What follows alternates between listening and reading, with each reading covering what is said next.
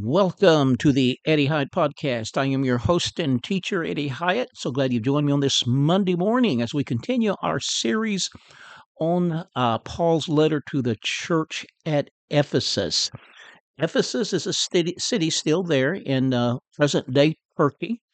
So it's an area commonly called Asia Minor.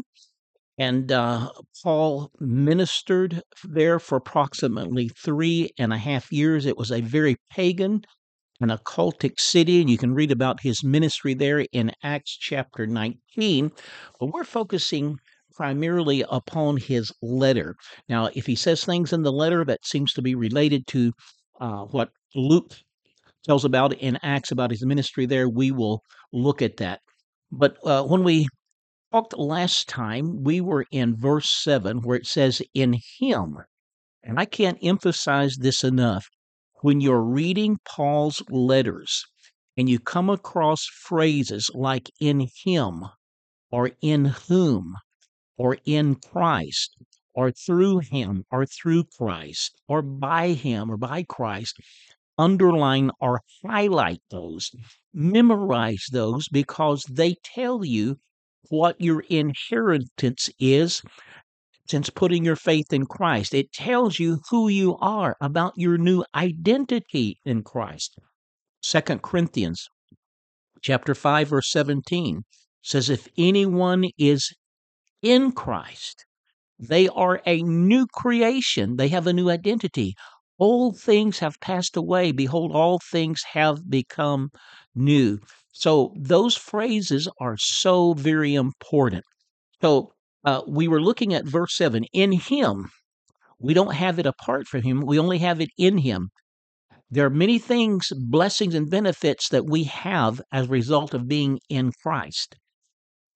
Those outside of Christ do not have those benefits and blessings. Of course, the most important one is salvation, is eternal life. So, verse 7, in him we have redemption through his blood, the forgiveness of sins according to the riches of his grace. Yes, God has poured out the riches of his grace upon us who've put our faith in him. Verse 8 says, which he made to abound toward us. I think the NIV says, which he lavished on us. In other words, God is not a tightwad. God is not a miser. God is lavish with his blessings. He's willing to lavish his blessings upon his people, his children, who will put their trust in him and look to him and him alone. Verse 9, having made known to us the mystery of his will according to his good pleasure, which he purposed in himself. And now verse 10 is where we're going to land today and zero in on.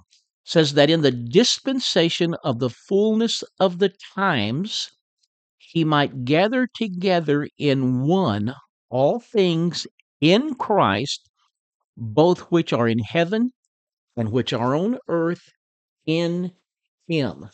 Now, this tells us God's ultimate plan and purpose, that it is to gather together in one all things in Christ, whether in heaven or in earth. There is a Greek word here that is so important, and it is one word that is translated "gather together." And the Greek word it's a long word, anakephalousis, anakephalousis. And it was used in the ancient world, it was used as a mathematical term for the sum total of all of the numbers, the summation, the sum, what they added up to. It was also used concerning the bottom line of a speech, the bottom line, the summation, the bottom line of a speech. And what Paul is saying here, when everything that God is doing in time, eternity, everything he's doing in heaven and earth, when it is all added up, it's going to be summed up. The bottom line is going to be Jesus Christ. Let's read that again. And I'm just going to use the literal meaning of that word. Gathered, instead of gather together, we're going to say sum up. or the bottom line, that in the dispensation of the fullness of times, he might sum up into one all things in Christ. He might gather together or sum up all things in Christ, both which are in heaven and which are on earth in him. So all of God's plans and purposes are centered in Jesus Christ. This is why he must be the sum total. He must be the bottom line. Yeah, we may talk about other things. We may talk about divine healing. We may talk about gifts of the Spirit. We may talk about faith, but everything has to come back to him and be centered in him and in a living relationship with him. We must be careful about separating any doctrine from the person of Jesus Christ and our relationship with him. This is what was happening in the letter of Colossians, what biblical scholars call the Colossian heresy. They had separated their experiences, visitations of angels or visions or miracles. They had separated that from Jesus Christ himself. And Paul, one of the reasons he wrote the letter to the Colossians was to warn them that they needed to get their focus back on Jesus. Now, this also happened at the Azusa Street revival. Let me just pull it out. I just uh, ran off a couple of pages from my new book, Jesus, Discovering the Real Jesus. Uh, Hopefully it will come out. I know I said this a week or two ago that I thought it might be out in a week. Well, it's just taken a little bit more time than I am anticipating, but it's getting very, very close. So keep your eyes open for the release of Discovering the Real Jesus. But the leaders at you've heard of the Azusa Street revival. 3-year revival in Los Angeles, 1906 to 1909. People came there from all over the world. There were many miracles. There were gifts of the Holy Spirit. There were healings. Incredible time.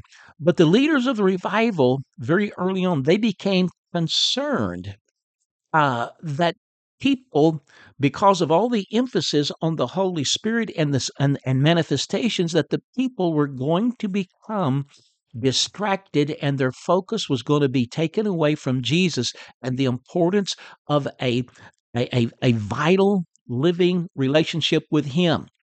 And instead of nurturing the relationship with Jesus, that they were going to be chasing after experiences and chasing after miracles. And that's happening today in our world, in the church. And I'm going to just read to you what I have here. The leaders at Azusa were mature believers who understood the importance of the centrality of Jesus. Very early on, they became concerned that with all the attention on spiritual gifts, Jesus would lose his proper place of preeminence in their midst.